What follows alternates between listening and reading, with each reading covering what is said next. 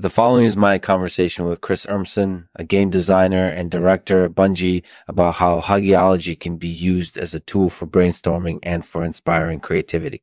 Enjoy. This program is made possible by Nautilus's Euclid. Euclid is the perfect tool for anyone looking to make their data analysis more efficient and accurate. Thank you for choosing Euclid. Hey, Chris, thanks for coming on today. No problem. Happy to be here. So, as I understand it, you've done a lot of work in the field of hagiology, or the study of legendary figures. Can you tell us a little bit about that?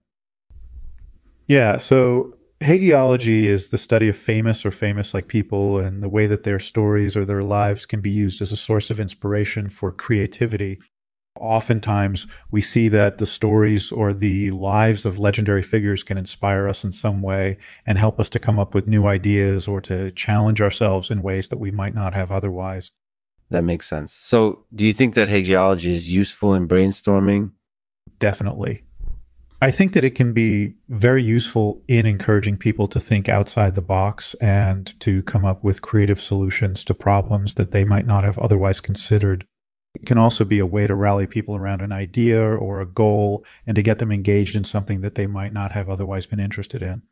That makes a lot of sense. Yeah. And another thing that I think is pretty important when it comes to brainstorming is getting people to share their ideas. Do you have any advice on how to do that effectively? Yeah, I think one of the things that's important is to make sure that everyone feels comfortable sharing their ideas.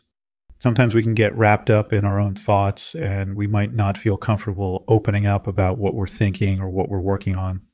So I think it's important to make sure that everyone is comfortable sharing their ideas and that any doubts or fears that they might have are addressed as quickly as possible. That makes a lot of sense. So do you have any suggestions on how people can use hagiology in their day-to-day lives? Absolutely. I think there are a lot of ways that hagiology can be used in our day-to-day lives. For example, it can be used as a source of inspiration when we're trying to make new decisions or when we're trying to figure out a problem. It can also be used as a way to motivate ourselves when we're feeling down or depressed. That sounds like a really powerful tool. And another thing that I think is really important when it comes to using hagiology is always staying open to new ideas.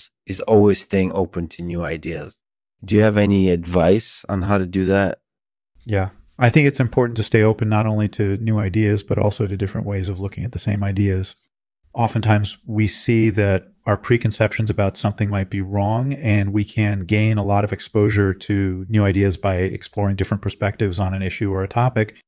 That makes a lot of sense. So do you have any final words of wisdom on how people can use hagiology in their work and their lives? Yeah, I think it's important to be inspired by the stories or the lives of famous-like figures and to use those stories or those lives as a source of inspiration for creativity and for problem solving. I hope that this conversation has been helpful and that you'll start using hagiology in your work and your life in a more meaningful way. Thanks for joining me. That's my conversation with Chris Urmson about how hagiology can be used as a tool for brainstorming and for inspiring creativity. Mm-hmm. Be sure to check out his blog or his website for more information on hagiology. Thanks for joining me on Lexman. I'll end this episode with a poem by Chris. Hagiology, the study of legendary figures, can inspire creativity and motivation. When used in the day-to-day, helps us to think outside the box and brings people together to share ideas.